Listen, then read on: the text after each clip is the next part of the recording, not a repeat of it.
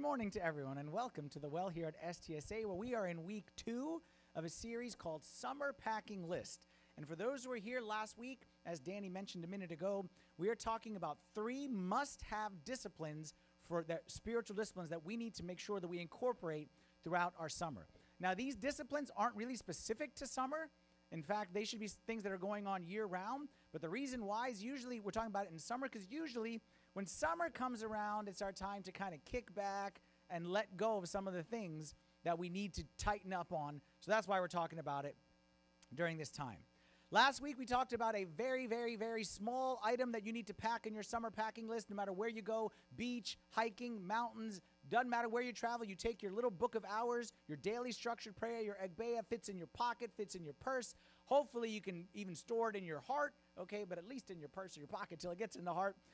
But today, we're going to see our second item for our packing list, and it's a little bit larger than the Egbeah, but it's something that we still need to make sure, no matter how big it is, that we carry it with us everywhere we go this summer. And that item is this chair. You recognize this chair, right? You've seen this chair before. You've all seen this chair. Everyone has this chair in their house. Now, it may look different in your house. The size may be different.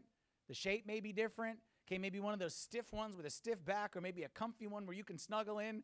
Okay, or it may look exactly like this one. If you are from the George Mason lobby, you may recognize this chair. But this chair, can't hear? No? Okay. Can you hear? There we go. There we go. This one's back. Okay, thank you. That's what you're trying to tell me. Thank you. This chair, while you may not realize it, you may have walked by this chair 1,000 times in your house. Could be upstairs, could be downstairs, could be outside, could be inside. You may have walked by it 1,000 times without realizing that this chair is the most important place in your house. Did you know that? That this chair, which exists in your house, and even though I've never been to your house, I know this chair is there, and why this chair is most important, because this is the chair that I promise you that Jesus sits at every single day waiting to meet you. Every single day. The second you wake up, Jesus is there, and he's sitting, and he's waiting, and he's hoping that you will pull up a chair next to his chair, and you'll spend some time with him. Now, when I say Jesus is waiting there to meet you every morning, he's not waiting in a chair like your boss may be waiting in a chair, like I'm waiting for you, not like that, not like the principal, I need you to come see me after third period kind of a chair. Think of it more like a best friend wanting to share. Think of it more like a father wanting to guide. Think of it more like a doctor trying to heal. There's a story in the Old Testament, you may have heard, it's a famous story called the burning bush, of when one time Moses was just going about his day as usual, just walking around the field, shepherding his whatever, and he's walking around, and he's not thinking about anything special. But then all of a sudden he walked by a bush, that was his version of a chair, and that bush was on fire. And that bush started to speak to him. And Moses had the wherewithal. Moses was smart enough. He was led by God enough to know, hey, bush like that on fire, let me stop. Let me stop my to-do list for a few minutes and let me see what God is trying to speak to me. And I'm telling you, every single one of us in our homes, whether we realize it or don't, there's a burning bush inside our homes. There's a place where every day God is appearing and God is saying, I have a message for you. I want to lead you. I want to guide you. And if you know the story of Moses, this is where God told Moses, this is your plan, my plan for your life. This is your mission. This is how you're going to find your calling in life. And it was because Moses stopped at the bush, or for us the chair, that he found it. So I say the chair is the most important place in your house, but here's the problem. For most of us in our homes, I didn't say most of us, but for many of us, the chair is vacant. It's empty. It may at best hold a Bible. It's become like a really big Bible holder where we like put the Bible on it and we're like, we need to get there one day. Maybe we have a little pen, a little journal, but that's it. So it's just a really expensive nightstand is what it basically is. And unfortunately for many of us, Jesus sits there day after day. And every day, because we're good people, we're church people. So it's not that we don't know the importance of it, but what happens is we just, life is busy. You know what I mean? It's just one of those seasons. You ever been in one of those seasons? Some of us have been in a season since like 2012, okay? One of those seasons of life that just happens to be busy. Or you know what? Like the kids are sick, or the kids are tired, or you know what? Let's be honest, why we often miss the chair? Netflix won again. Netflix beat us once again. And unfortunately for many of us, like I said, that chair goes empty. But my goal here for today is to convince you that time in that chair is not a nice to have. The time in that chair is not an optional. The time in that chair is the most essential thing that you do every day. And if you get it, you got everything that you need for the day. And if you miss it, you missed everything that you needed for the day. Regardless of what happens, the other 23 hours and 45 minutes, if you get this, you got the day. And if you miss this, then no matter what else happens, you miss the day. There's a famous story in Luke chapter 10 of one time Jesus went to visit someone's home and sat in a chair. He went to visit the home of two ladies named Mary and Martha. I'm sure you've heard the story. I'm sure you've used the expression about being a Martha. In the story, Jesus goes and visits, and he sits down in a chair. And one of the two sisters sits right there at his feet. Says, I'm not moving. I'm staying right there. And the other sister's like, hey, we got work to do. And we got to clean the kitchen. And we got to serve the food. And we got to change the baby's diaper. Maybe not diaper, but you know what I'm saying. Like there was all these things that needed to be done around the house. And there was action items they were to do. And all those things were good. All those things were important. All those things were like, yeah, we need to get these things done. So I'm not saying they weren't important. But Jesus gave his opinion on the two sisters, the one who sat and the one who worked. And he said this in Luke chapter 10, verse 41 and 42. He says, Martha, Martha, insert your name there. Martha, Martha, you are worried and troubled about many things, but one thing is needed. But one thing is needed. And Mary has chosen that good part, which will not be taken away from her. Every one of us can relate to Martha. Every one of us reads the story and we're like, yeah, Martha, I'm on that side. Like if we divided the Marys and Marthas on one side, and like no one jumps to that Martha side, especially living in D.C. metropolitan area, year 2022, whatever it is, whatever our career, whatever our kids, we're busy people. We have lots on our to-do list. I get it. I'm the same way. But here's the thing. If your home is a church, which it is, your home is a church, the chair is the altar of the church. The chair is the Holy of Holies. The chair is the sanctuary. The chair is where Christ sits. And it's a shame. It's sad. It's something I'm not using this word I'm not over exaggerating. It's tragic if we were to leave Christ sitting there and day after day after day after day walk right by and never spend time with him. So my goal here for today is to convince you that that's the most important time of your day, even if it's just 10 minutes, even if it's just 15 minutes. That's the most important time of your day. And I want you to see, when it comes to this time with the chair, what you should be doing, how you should be doing it, and most importantly, why you should be doing it. So let's start with the why. Why is this so important? And in order to understand why, I want to go to a passage from Scripture that's not from this chapter, Luke 10. I want to go to the chapter previous to that, which is Luke chapter 9. And in Luke chapter 9 is a story of one time where Jesus sent out his disciples on a mission trip. It's where he sent them 2 by 2. Told them to heal the sick, preach the gospel, cast out demons. And he told them to go do all these things, and then they had just returned from this mission trip. We'll pick up the story in Luke chapter 9, verse 10.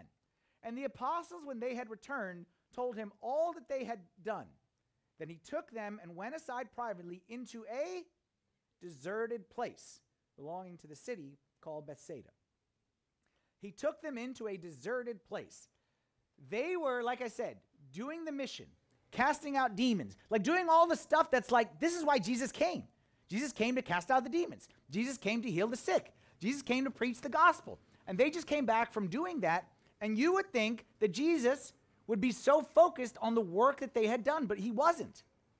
What was Jesus' focus? The work they had done? No. The focus was the relationship. The focus was, now I miss you. You've been gone so long. Let's go away to a deserted place.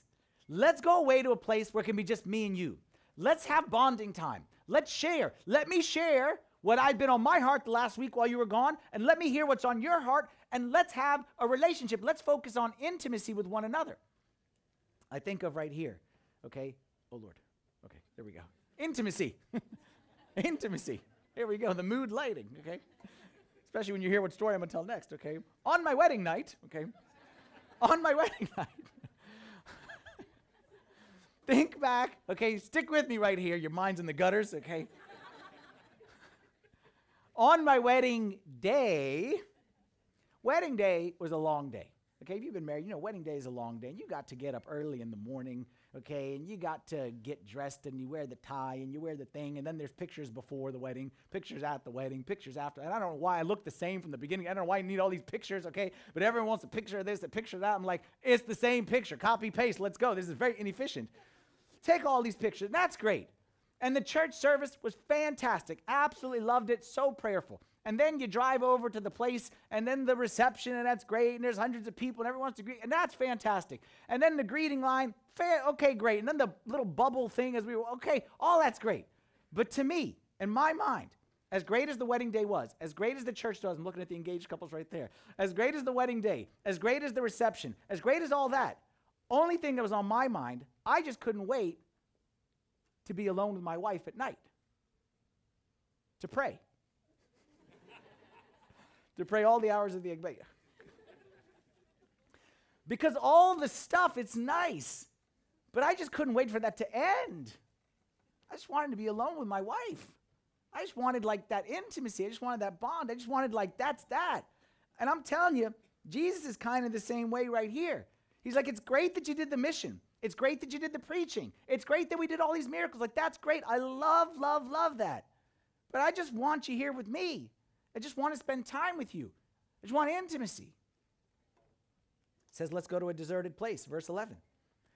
But when the multitudes knew it, they followed him, and he received them and spoke to them about the kingdom of God and healed those who had need of healing. What we see in this verse, why this is an important verse, is this intimate time in this deserted place. It wasn't just for the disciples because they did the miracles. Jesus said, actually, I want everyone to be with me in that deserted place. And Jesus, because he's Jesus, can have multitudes around him, but have intimacy with every single person. He said, it's not just for the elite. It's not just for the priests. It's not just for like the high. I want everyone to be with me in this deserted place. That includes me and that includes you. Verse 12. When the day began to wear away, the 12 came and said to him, send the multitude away, that they go into the surrounding towns and country and lodge and get provisions, for we are in a deserted place here. The disciples say, send them away because we're in a deserted place. And Jesus is like, that's the whole point. I'm not sending them away. I've been trying to get them to this place. He says, send them away so they can go back to their lives. Send them away because they got stuff to do. Send them away because they're busy. No, I don't want to send them away. I'm not sending them away. I'm drawing them in, and that includes me. That includes you. Verse 13. But he said to them, you give them something to eat. And they said, we have no more than 5 loaves and 2 fish unless we go and buy food for all this people. For there are about 5,000 men. Then he said to his disciples, make them sit down. Again. He said to his disciples, what? He said, make them sit down in groups of 50. And they did so and made them all sit down. Pause at this. Make them sit down. Why did he make them sit down? Why did he make them sit down?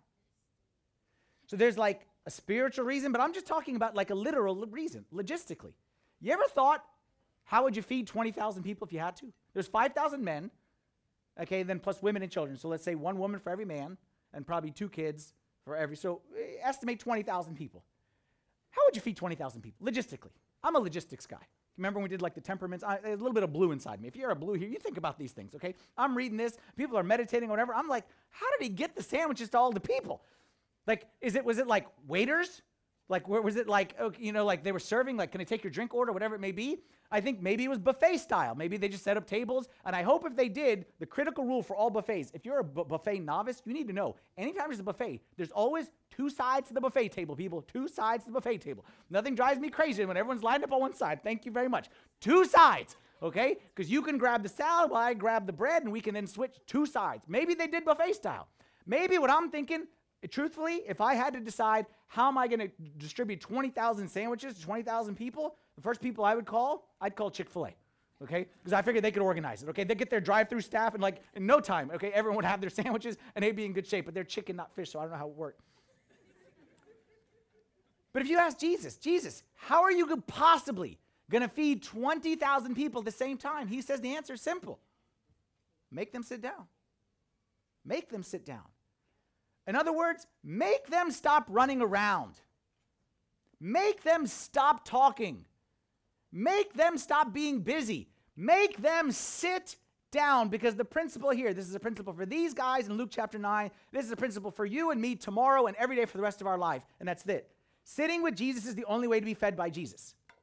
Sitting with Jesus is the only way to be fed by Jesus. I remember when our kids were young, Marianne, my wife Marianne, loves to feed. Okay, like everyone, like some people love to teach, some people love to sing, some people love play sports. Marianne loves to feed people. Like this is like the happiest day in her life. Like she loves to feed.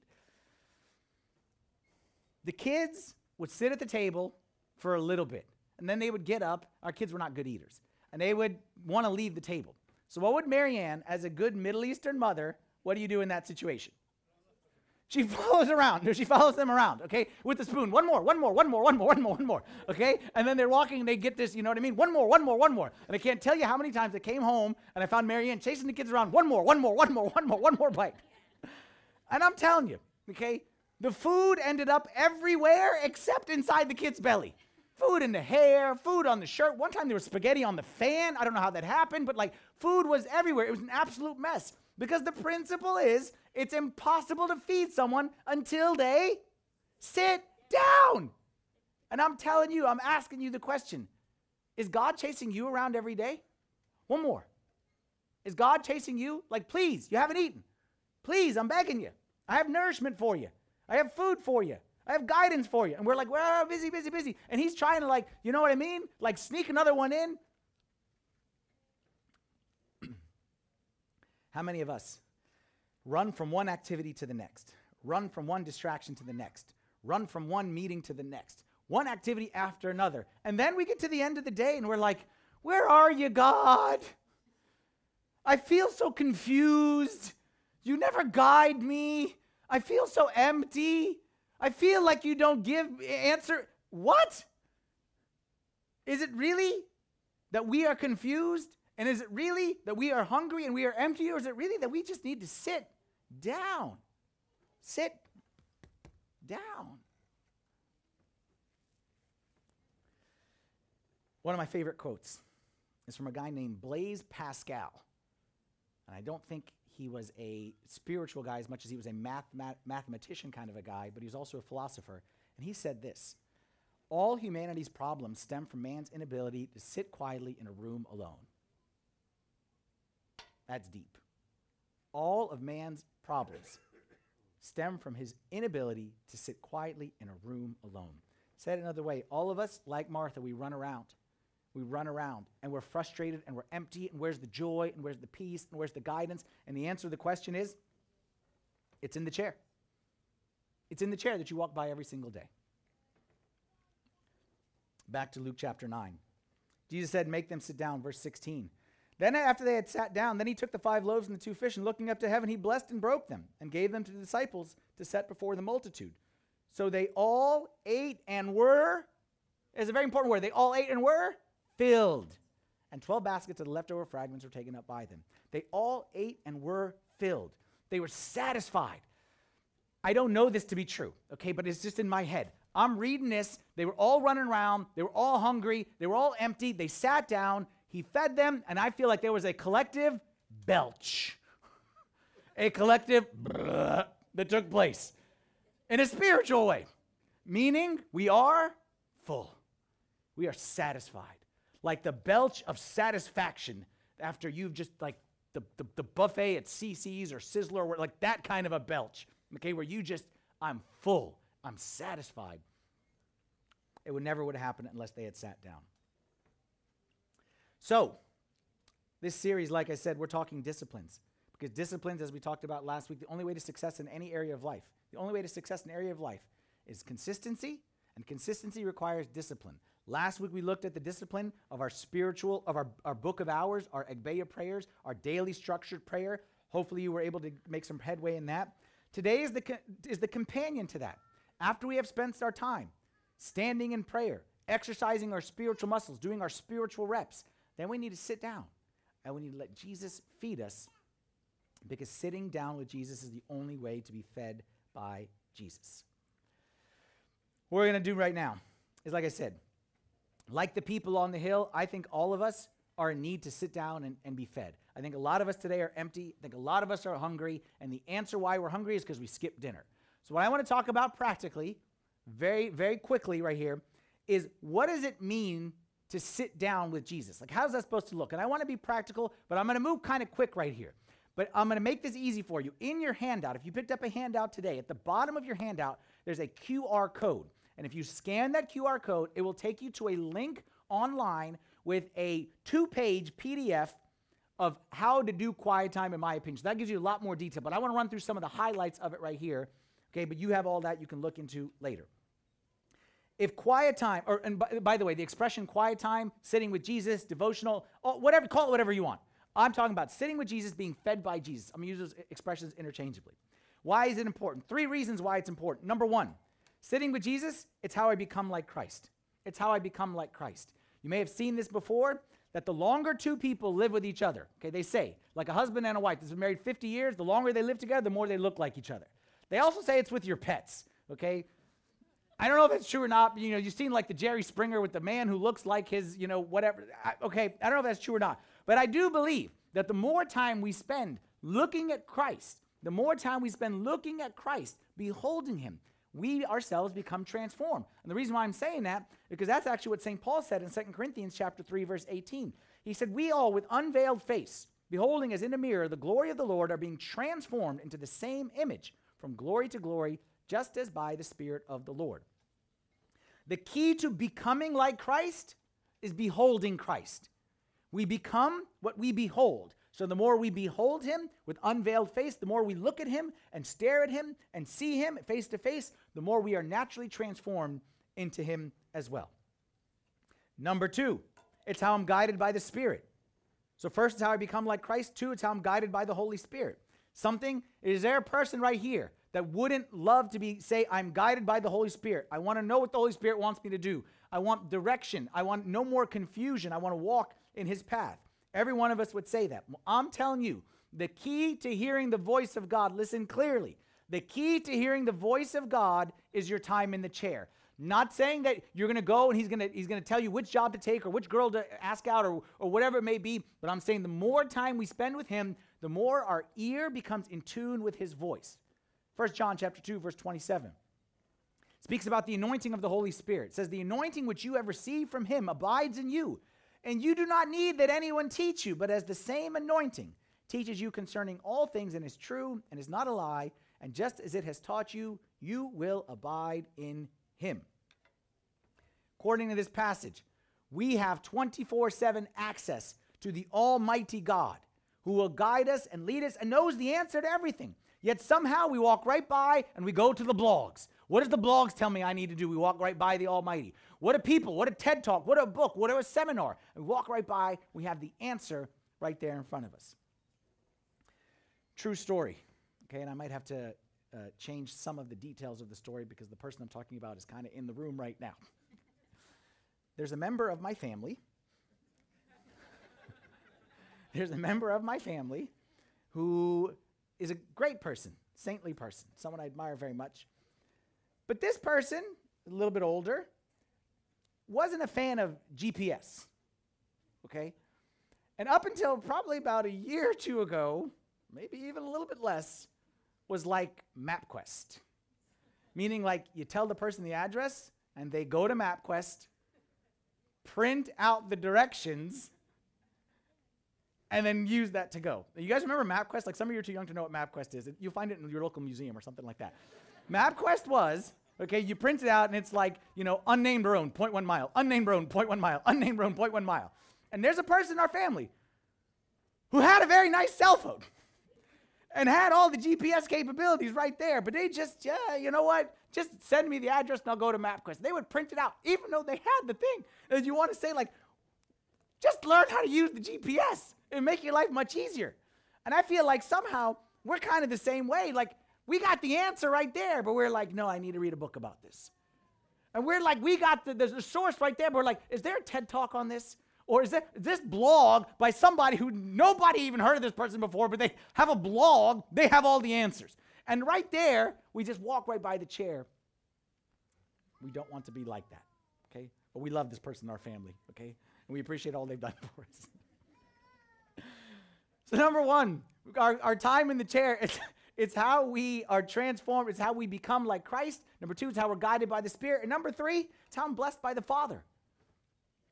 You know, there are several promises throughout Scripture that deal with so many different areas. But if you want to find a promise based on be successful, there are 2 promises that clearly God is saying, if you do this, you will be successful and you will be prosperous. And both of them have to do with your time in the Word of God. First one is from Joshua chapter 1, verse 8. It says, the book of law shall not depart from your mouth, but you shall meditate in it day and night, that you may observe to do according to all that is written in it. For then you will make your way prosperous, and then you will have good success. The one who dwells on the Word of God, the one who meditates on it, the one who it's in his mouth, in his mind, in his heart, that's the one who, according to God, says that's the one who will prosper. That's the one who will have good success. It says the same thing in Psalm chapter 1.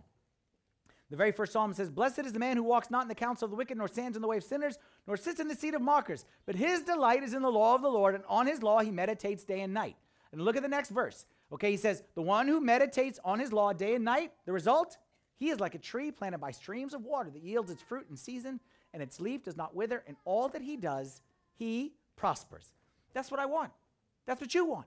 That's why you're here. How do I prosper? How do I be successful? Relationally, career-wise, spiritually, how do I be successful? Well, the answer is, it's the time, the one who's meditating, the one who's in the Word of God, and the Word of God is in him.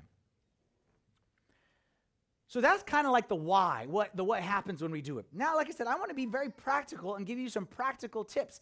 Because let me tell you how to be successful. If all of us agree that we need time in the Word of God, we need the time with the chair, the worst thing that you can do, the worst thing, better for you not to come here today than to do what I'm about to say. The worst thing you can do is leave here and say, I need to spend more time with my Bible. I need to spend more time in quiet time. Because more will never happen. It's like the person who says, I need to eat healthier. I can't tell you how many times I said that. That's my favorite thing to say. It's very easy. You do it. I say it every day. I need to eat healthier. I need to exercise more. Okay, these are all very nice statements. They lead to nothing. And in fact, I'll make the argument they actually take you further away from your goal, because every time you say it and don't do it, you accustom yourself to saying something and not doing it. I think, again, forgive me, this is where the detail, the logistics. I think the reason why we fail is not because we don't have proper motivation. And so many people say, I'm just not motivated to read the Bible, or I'm lazy. You're not lazy. Well, some of you may be lazy, but the majority of you are not lazy. Because I know that, because you're very good in your career. And you attack things in life all the time. It's not lazy. I think you don't have a good enough plan. And I think if you had a better plan, you would find better success. And I think so often we focus on like the back end of like, how do I get more time there? And I think we need it on the front end.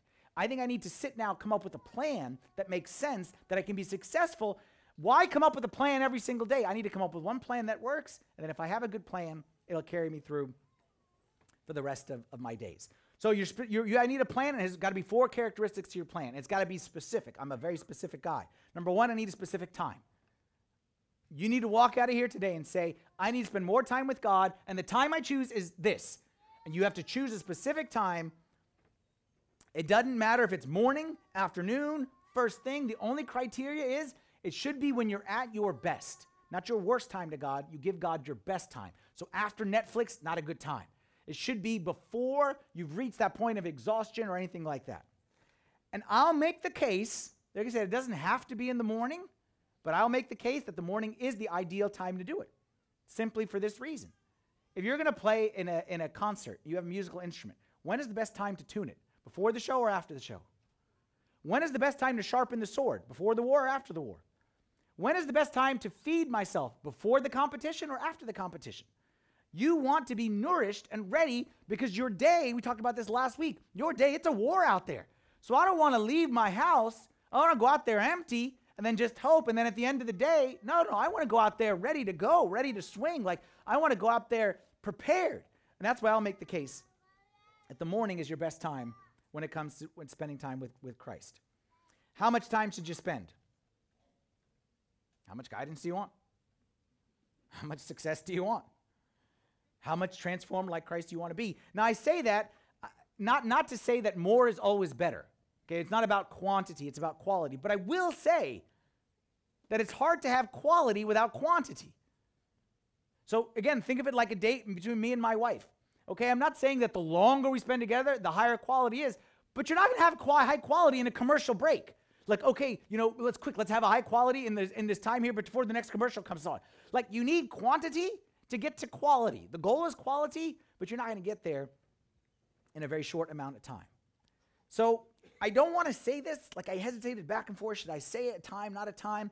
If you got, I hesitate because I don't want, if you're already cooking here, keep on cooking. But I'm talking about the people who don't know where to start, who have never done anything before. Where should I start? But if you've already started, keep going what you're doing. But if you don't know where to start, I would say a good goal is somewhere between 10 to 15 minutes. That's reasonable. That's practical.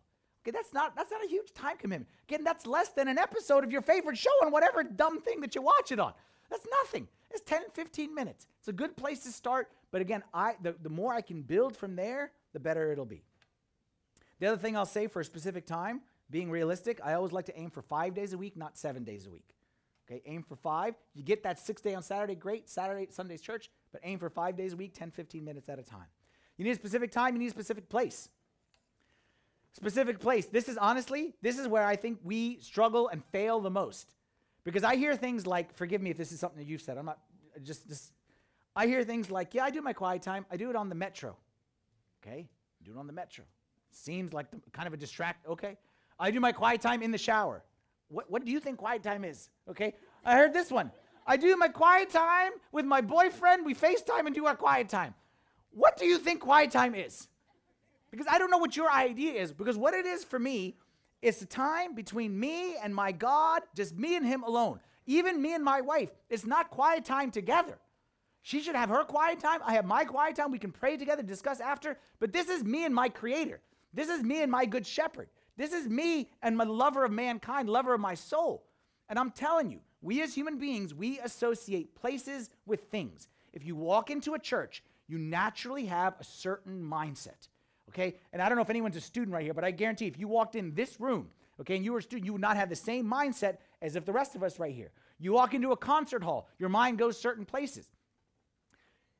We need to find a place and consecrate that place and make that place sacred and holy. And just like Moses, when he saw the burning bush, what did God tell him to do when he approached the bush? Take off your shoes, because the place you're at is sacred place, is sacred ground. We need to have a sacred place in our house. I don't care if you actually wear your shoes or not, but I need to approach it as like, this is a place consecrated for my time with God. It's not, so it shouldn't be in front of the place that you watch TV. It shouldn't be a place where you play foosball or anything like that. It should be a sacred place dedicated to your time with God. Matthew chapter 6, verse 6, Jesus says, when you pray, go into your room, and when you have shut your door, key phrase, when you have shut your door, pray to your Father who's in the secret place, and your Father who sees in secret will reward you openly. Shut your door doesn't mean just literally, although I would encourage you to literally shut your door. But it means more when you have shut the door to the distractions. It has to be a quiet place. It has to be a place that's free of all distractions. And for me personally, I don't even do it in the same room as my phone. I leave my phone in one room, and I do my quiet time in another room, because I can't, because you hear that bzz, and then the mind goes, okay? If you hear a ding or hear a notification, then the mind goes. So I'm telling you, choose a place that's quiet. We're going for quality, not just quantity, but in order to get there, it needs to be a specific place. And the other thing I wrote down here in my notes is be creative. Be creative. There was a time before I was a priest, I was working as a consultant, okay, back in the late 1990s, back in the day, okay? My first project was a Y2K project. You remember Y2K? When the world was going to explode? Yeah, we survived Y2K, okay?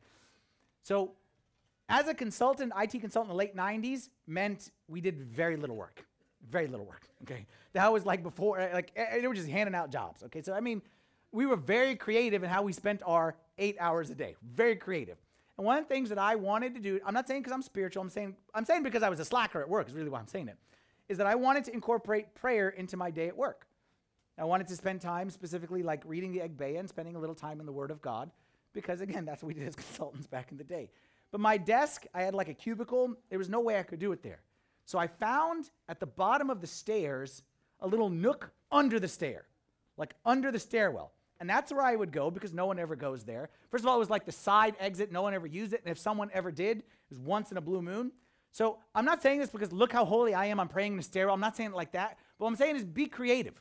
Find places. Maybe you have an outdoor patio space. Maybe that could be a consecrated place.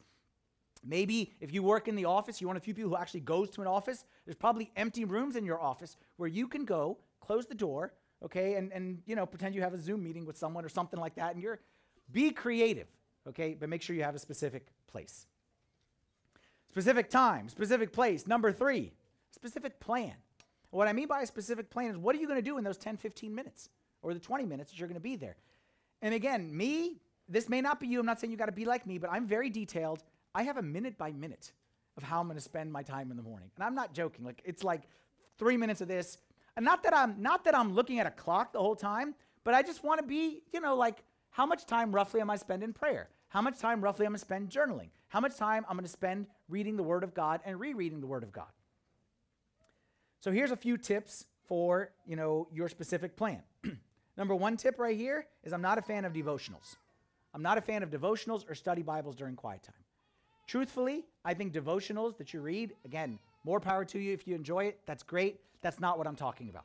Because a devotional that you read, you're going to spend 90% of your time reading somebody else. You're going to read 2 verses and then read all these words that somebody else wrote. And I'm not against it. It's a good thing. But I'm telling you, my opinion, just my opinion, the depth of our ability to hear God's voice, I think, is correlated to the amount of time that we spend in devotionals versus just reading the Word of God directly. Sorry to say it. Because what happens is, I read, like I said, 2 verses. And before I even have time to say, what is God's message to me personally? I read the devotional, what his message to everyone else is. And I think God has a specific message for me and for you. So I want to get away from the study Bible. Study Bibles are great, but just not for this. I want to get away from the devotional. They're great, but just not for this. And I want to spend time, just me and my God alone. The time with the devotionals, this is like the married couple, that is always out on double dates. Like, double dates have their place.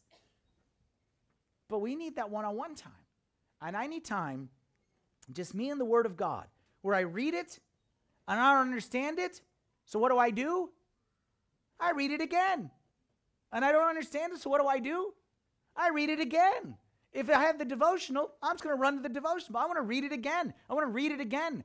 I write, to think, to write. So I'm going to wrestle with it in my journal and why he said this and maybe this. Okay, and as I'm writing, I'm thinking through it. I'm meditating on it. So I want to wrestle with the text more than I want to just jump to what this blogger says that it means. Next tip, if you thought you hated the first one, you're going to hate this one. I read the Bible on paper. Remember paper? Let me be more honest. Sometimes I read the Bible on my iPad. Okay? Sometimes I read it on my iPad. iPad is okay. Paper is the best. Phone is unacceptable. Phone is unacceptable. Because remember how I said a sacred place? This is not a sacred place. This is not. Because we do all kinds of junk on here. And as we're doing this and we're reading our Bible and then ding, little comes up. Or, while I'm here, let me just check my email. Or let's see what the weather is. Or what did my cousin in Australia eat for breakfast today? Oh my goodness. Don't do it on your phone. I promise you. This is the worst thing for you. Invest in a paper Bible. I'll get you a paper Bible. Just go to the nearest hotel. Just open the thing. Take one, okay? They're everywhere. Just do it. Try the paper Bible. Just trust me. Try it for a week. I promise you. And it will increase your ability to focus exponentially. Just try it for my sake. If you want the iPad, I will allow iPad, but it can't be an iPad where you watch movies. Like my iPad here, this is my church iPad. So it can't be an iPad where you watch movies, can't have any notifications on, can't check your email, any of that stuff. Me personally, I'm not strong enough to resist the temptation. I'm not. I'm going to check my email. So for me personally, just put it in another room. Read it on the piece of paper. Okay? That's that. Oh, the other thing, I believe in journaling. I'm a big fan of journaling. I would strongly encourage you. If you knew that Jesus was going to be here today, you have a meeting with him, would you bring a piece of paper and a pen? Absolutely you would, if you knew he was going to speak. So show up expecting God to speak. Show up with a piece of paper and a pen and write something down. And my principle is, if I wrote nothing, I probably learned nothing from my time in quiet time. Last tip. Last tip gets us to not about the what, but more about the how. So we need a specific time, a specific place, a specific plan, and then a specific posture. When I say posture, I mean a mindset. I mean an attitude. Because as in any relationship, your time is only as good as the effort and the mindset with which you go into it with. Marianne and I have been married now 21 years. We've gone on, that means at least 21 vacations, because we go on a vacation every year, and sometimes multiple. And we've been to the Bahamas, okay? We've been to Dominican Republic, okay? We've gone all kinds of fancy places before we had kids, okay, when it was just 2 tickets, okay? But if you ask either one of us, all the places we went to Cancun, all the places we went, you ask her, what was the best vacation you ever took? She would say the exact same thing which I would say, which is what, Marianne? Go ahead, say it. Winchester, Virginia. Winchester, Virginia. Anyone here from Winchester, Virginia? No, okay. You know why no one here's from Winchester, Virginia? Because there's nothing in Winchester, Virginia. Winchester, Virginia is out 66 West. And then, you keep going, the earth ends, and then you hit Winchester right after that. Sorry if anyone's from Winchester. I know we got people in Leesburg watching this. My apologies if anyone's from Winchester. There's nothing to do in Winchester. Like, I remember we went to the Apple Blossom Mall. That was the highlight of our trip, okay? That's what it's called, the Apple Blossom Mall. And we got ice cream. We probably went bowling. Like, we played board games. Like, it wasn't about, sometimes people vacation in this place, and what made the vacation great was not the amenities. It was not the places. It was the time together. The time that we had with one another. Praying the whole time. Praying. That's what makes it. And I'm saying with our time with Jesus, it needs to be the same thing.